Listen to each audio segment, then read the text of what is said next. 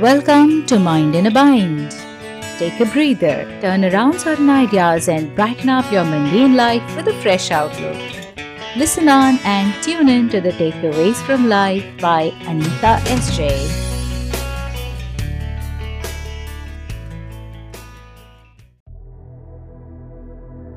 Kalpavruksha, the wish-fulfilling tree. I am sure you have heard of the wish-fulfilling tree, the Kalpavruksha.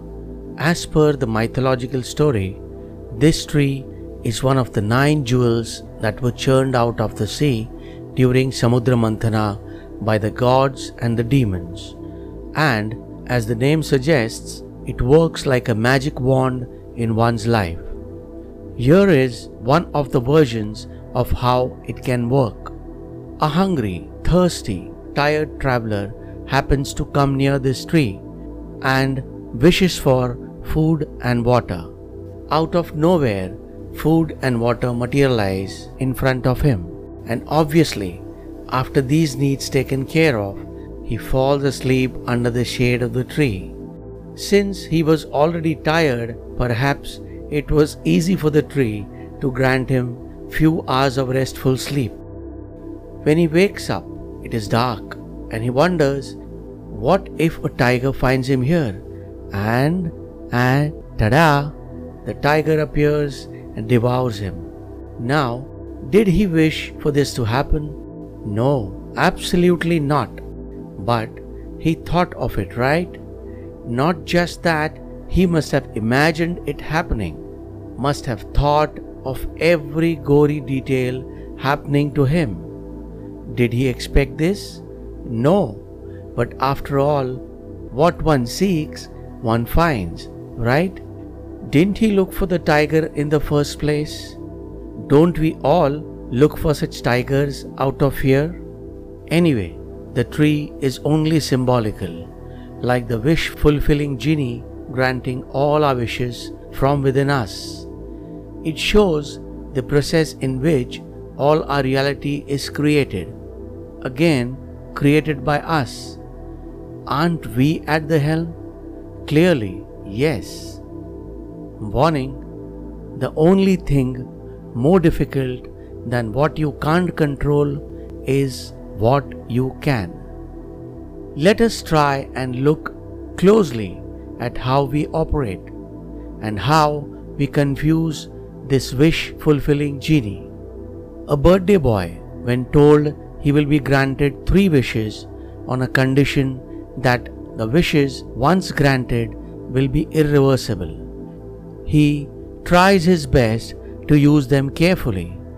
We are like those lucky children who have been granted unlimited wishes, keeping us busy drawing out a long list to be fulfilled, but at the same time leaving us so engrossed that we ignore the asterisk mark that says conditions apply.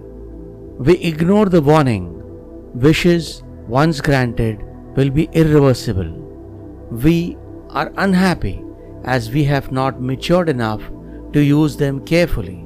We keep asking for things, then not happy with what we have got, we try creating a wish that negates the earlier wish. Right from our childhood, we have been taught to use resources carefully. So now, let us learn to use these wishes thoughtfully. Since wishes are unlimited, we use them carelessly, in the process spending ourselves. If you need more clarity on how we spend ourselves, let's look at it more closely.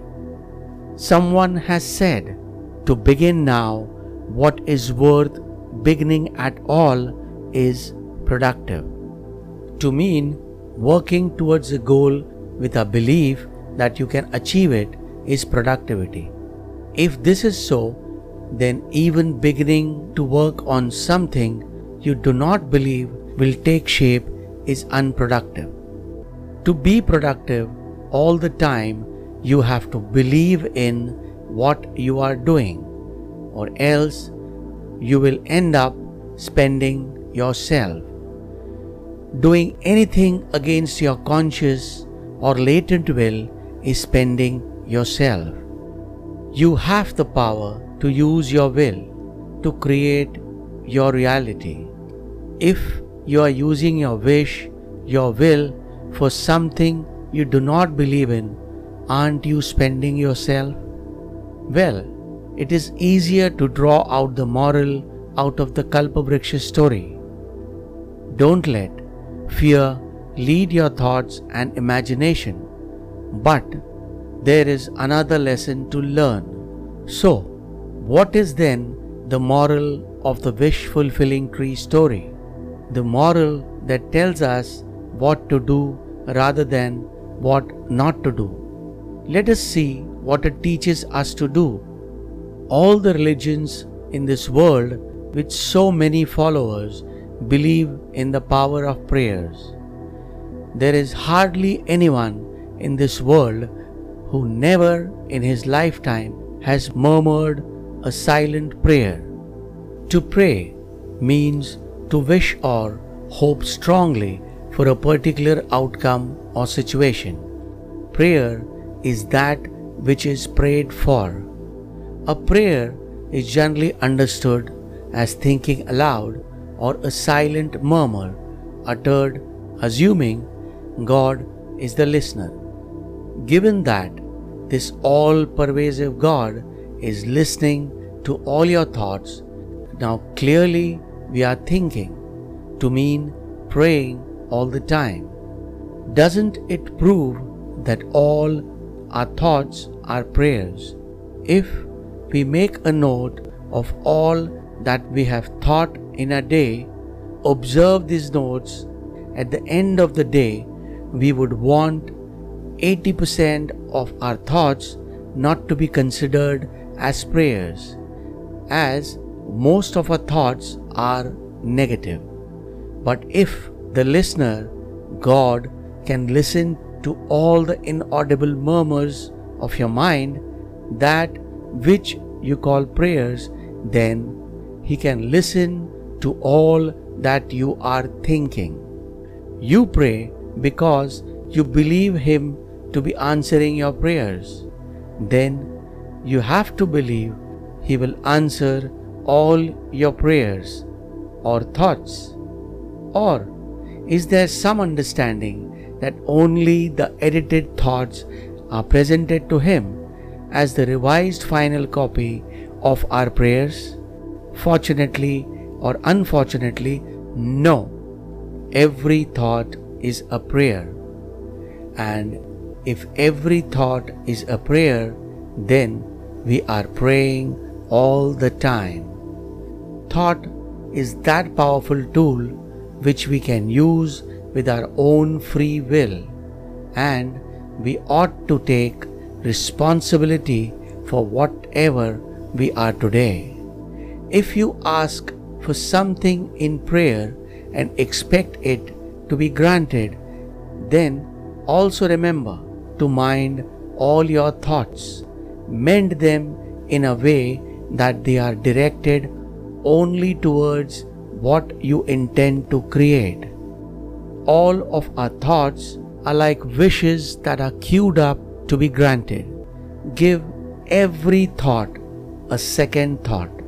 Train yourself to a habit of thinking such thoughts that are approved as the final prayer.